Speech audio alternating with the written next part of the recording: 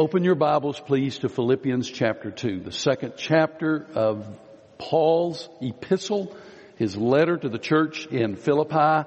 And we have arrived at verse 5, which we will read in just a moment. It's got to be one of the greatest passages of Scripture in all the Bible. The early church may very well have set this to music. It may have become a hymn that the early church sang. We have reason to think that. I don't know that it could have been anywhere near as beautiful as what we heard a few moments ago.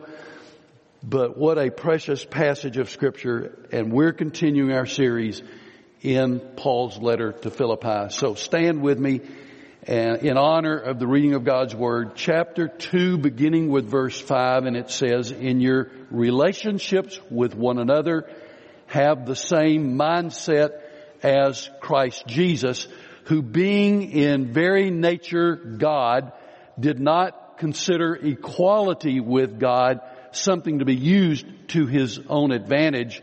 Rather, he made himself nothing by taking the very nature of a servant, being made in human likeness. And being found in appearance as a man, he humbled himself by becoming obedient to death, even death on a cross. Therefore, God exalted him to the highest place and gave him the name that is above every name, that at the name of Jesus, every knee should bow in heaven and on earth and under the earth, and every tongue acknowledge that Jesus Christ is Lord, to the glory of God the Father." And you may be seated.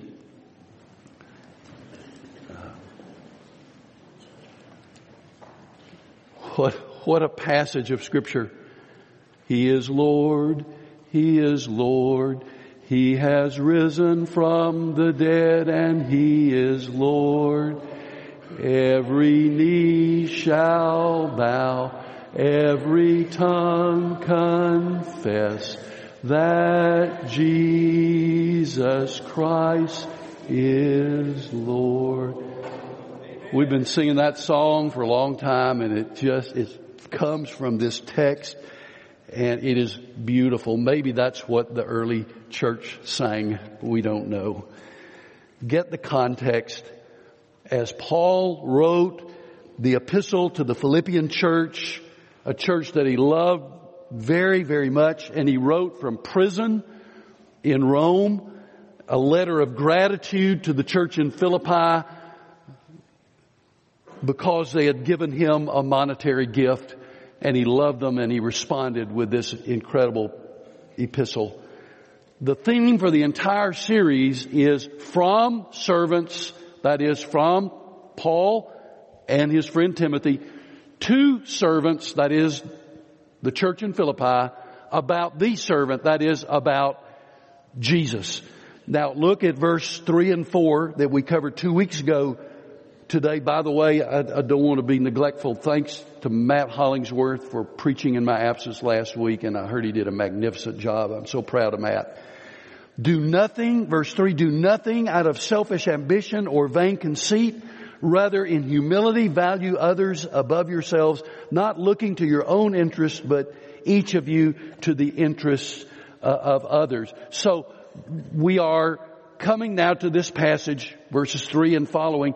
There is a call for humility and for an outward look as believers, that we be not self-centered but other-centered. Then in this passage, as an example, in your relationships with others, Paul says, have the mind of Christ, or have the same mindset as Jesus Christ. In saying that, Paul gives us an incredible picture of what I've chosen to be the title of the message, and that is the humiliation and the exaltation of Jesus. Now, I want you to picture with me for a moment. I'm making a V sort of with my hands, okay? Now, so that it doesn't become a Y, we're going to stop the V right here at my Adam's apple, okay? So you got a V, stops right here. We've all got an imagination, so we're going to use it this morning. Now, this hand represents humiliation. Say that word with me. Humiliation. Right here, the bottom of the V, crucifixion. Say that with me. Crucifixion. And then this hand represents exaltation. Say that with me. Exaltation. So now let's review. Humiliation, crucifixion, exaltation. Okay, is that okay? Can you see a V sort of there? Okay, all right. Now with that in our heart, you'll see it again in a minute. I want us to notice 5 things from the text. And the first is his mind. M-I-N-D, his mind. Various translations of the scriptures exist. We have, you have several. Verse 5, my favorite 2 of all the translations of this particular verse would be, first of all, the King James Version, let this mind be in you, which was also in Christ Jesus.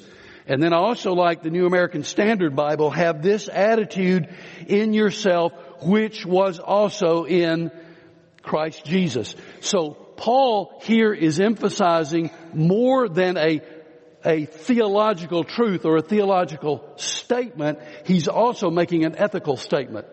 The NIV, which I read, that's what I usually preach from, says it good too. In your relationships with one another, have the same mindset as Christ Jesus. So Paul is commending the attitude that Jesus had in order to stimulate humility and unity in the church in Philippi, and also I would say in us. And we are able to have the mind of Christ. Sometimes we may think, let this mind be in you, which was also in Christ Jesus. I can't do that. I'm just a man. I'm just a woman. I can't do. Yeah, you can. Let this mind be in you, which was also in Christ Jesus. We are able to do that because we are in Christ. Therefore, we can have the mind of Christ. Look back at verse 1. Paul said, therefore, if you have any encouragement from being united with Christ. So we are united. We are one with Christ. Therefore, we can have the mind of Christ. So start with yourself. Do you have the mind of Christ in regard to humility and self-giving? Just think about it. You're not thinking about her or him. You're thinking about you. I'm thinking about me. Do you have the mind of Christ in regard to humility and self-giving? Then, having thought about that for a second, reflect on the church, this church, the body of Christ known as First Baptist Belton. Now, if you're our guest today, you may not know enough about us to try to answer that question. Church family, you're well qualified to answer the question, do we have the mind of Christ in regard to humility and self-giving? So let that roll around in your mind, yes or no. We are called upon by Paul to imitate Christ, and there's no greater example of humility and self-giving than found in Jesus. Now there are 3 themes in this hymn. If it was indeed a hymn, there are 3 themes. One is humiliation, crucifixion, exaltation. Those are the 3 themes of the text. And so we're going to look at the second point of the message and the first theme. And the second point is his incarnation. Verse 7. Verse 6 and 7 rather. His incarnation, theme, humiliation. So get that now. The point is his incarnation, God becoming a man, theme, humiliation. That's what Paul is saying to us here. It is humiliation as Christ becomes man. His incarnation. Jesus laid aside His exalted position, and we find in the Gospels that He is God in the flesh. He said Himself, "The Father and I are one. You have seen me, you have seen the Father." In chapter 5, verse 18, Jesus was calling God His own Father, making Himself equal with God. And that message was not lost on anybody who heard it. Those who loved Him and those who stood against Him, they understood exactly what He was saying. He always has been. He is the Alpha and the Omega. John chapter 1 verses 2 and 3. He was with God in the beginning. Through Him all things were made. Without Him nothing was made that has been made. He is the Creator. And in verse 6 it says He took on the very nature of God, or meaning He is in the very essence of God. This is not just some external appearance, but Jesus is really God in the flesh. I think you are aware of this. If you're not, I want to make you aware of it. Since the first century, the church has had to vigorously defend the humanity and the divinity of Christ. We've had to vigorously defend that against those who refuse to believe it and those who stand against it. In 325 AD, church leaders met and wrote what is called the Nicene Creed. And part of that says, "We believe in one Lord Jesus Christ, the only begotten Son of God, begotten of the Father before all worlds, God of God, light of light, very God of very God, begotten, not made, being of one substance with the Father, by whom all things were made." And ever since the first century, and including the writing of that creed, the church has contended for the divinity of Christ for 2,000 years. And it is the lot of the church in every generation to defend the divinity of Christ. We are doing it. We'll have to continue doing it. Those who come after us will have to do it. For there is always a constant assault upon the divinity of Jesus. Now, He's more than a good man.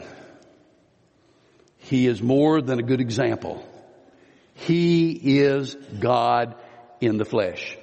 So, as God, He humbled Himself.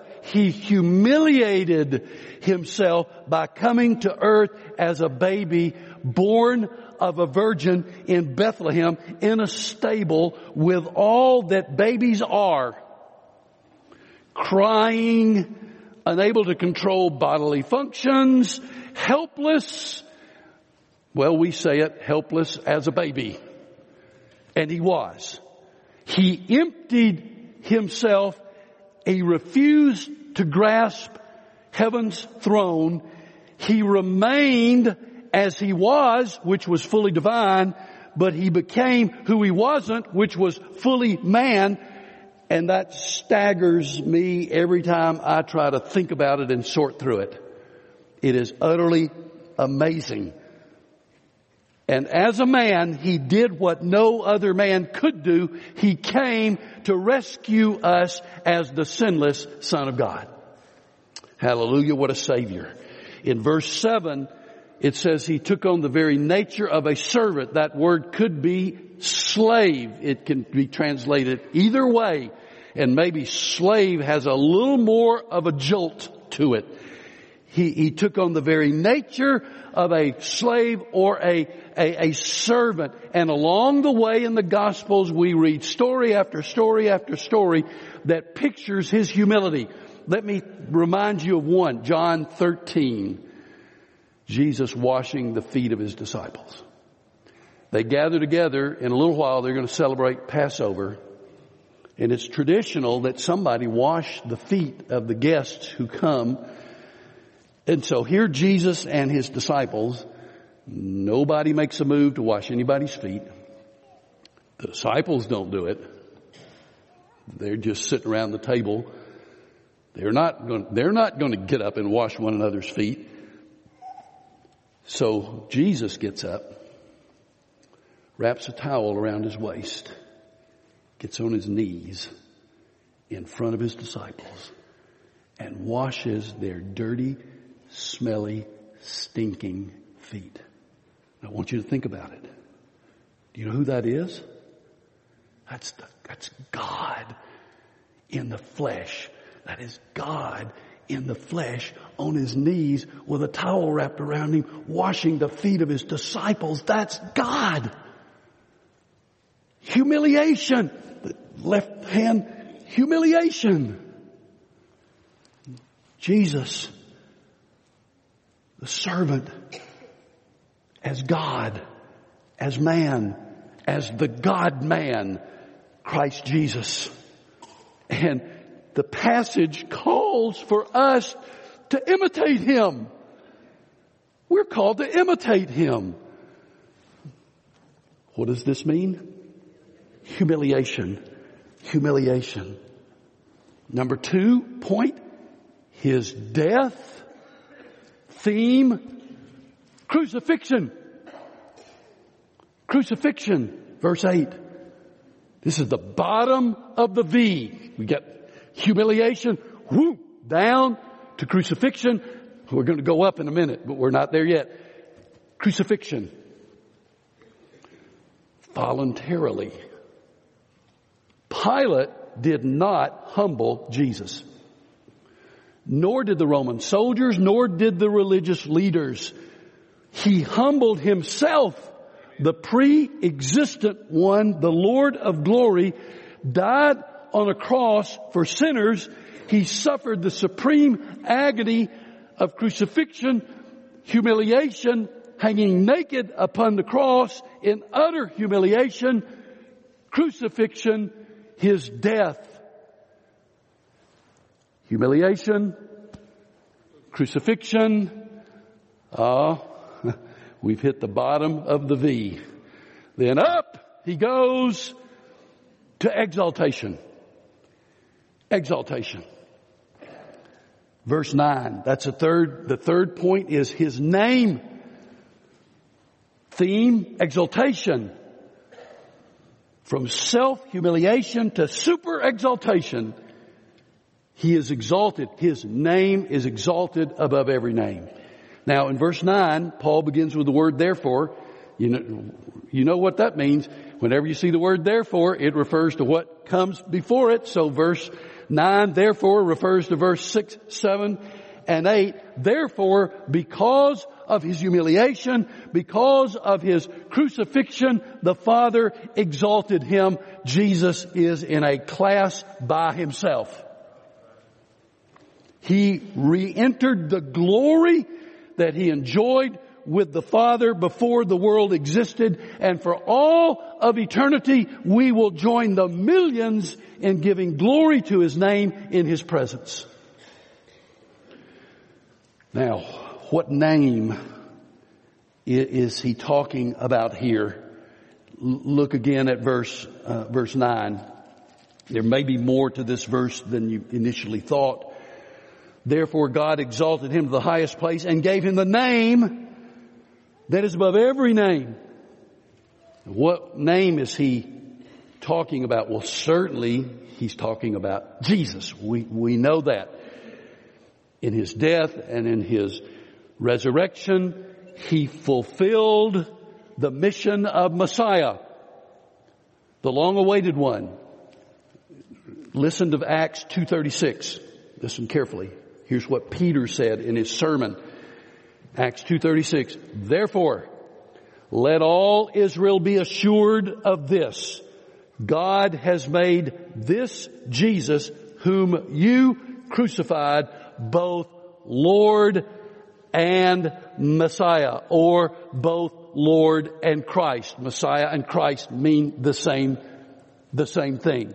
Both Lord and Christ. Lord and Messiah. So the title Lord and Messiah bestowed on him at his exaltation. Now grasp this. It boggles my mind. I hope I can say it correctly. He fulfilled the title that was already His, but not completed until the resurrection. To be acclaimed Lord and Messiah, Lord and Christ, the Son of God had to come. He had to defeat the enemy, and He had to deliver us who are sinners. The name above every name is Lord and Christ. Lord and Messiah. Verse 11 says it, Jesus Christ is Lord. So, humiliation, crucifixion, exaltation. I want to tell you, without this hand, the rest of it would have been meaningless. Just the death of another Jew on a Roman cross. But because of His glorious resurrection, His exaltation, then the humiliation and the crucifixion have meaning for you and for me. He died for the sins of the world. Now that brings us to the last thing. So we've got humiliation, we've got crucifixion, we've got exaltation. What are we going to do with all that? So here is our response. Look at verse 10 and 11. That at the name of Jesus, every knee should bow in heaven and on earth and under the earth. Look back at that again. That at the name of Jesus, a lot of knees would bow and a lot of tongues confess. Is that what it says?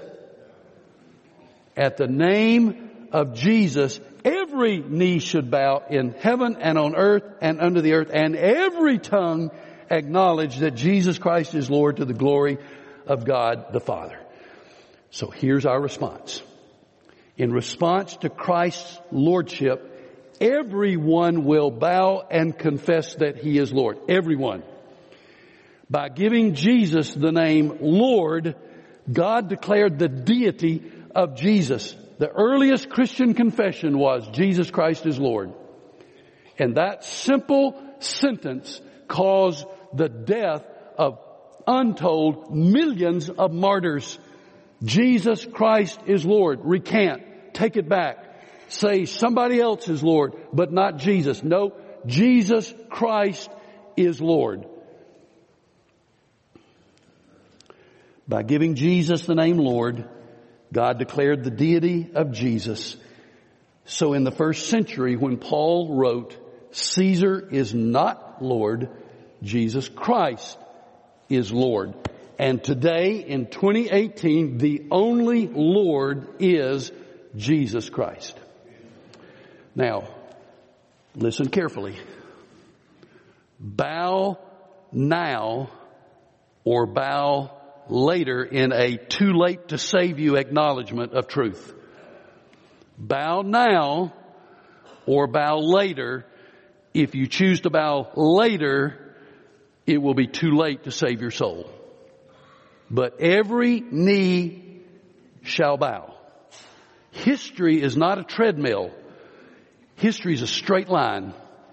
And this is the climax. At the name of Jesus, every knee should bow in heaven and on earth and under the earth, and every tongue acknowledge that Jesus Christ is Lord, to the glory of God the Father. So here's your take home.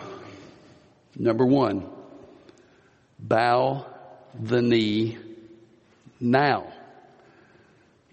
You do that by taking Jesus as your Savior and Lord, by receiving what Jesus did for you on the cross and in the resurrection for yourself, receiving forgiveness for your sins, the gift of eternal life, the presence of the Holy Spirit in your heart. Bow the knee now. If you've not yet done that, I plead with you to do that today. Bow the knee now. Second take home, Christians, live like Jesus. Humility marked by servanthood. Humility marked by servanthood. And number three, link arms with every believer of every age in declaring Jesus Christ is Lord to the glory of God. As most of you know, my wife and I have been with a couple of couples or dear friends in Israel for the last 10 days. I've been there many times.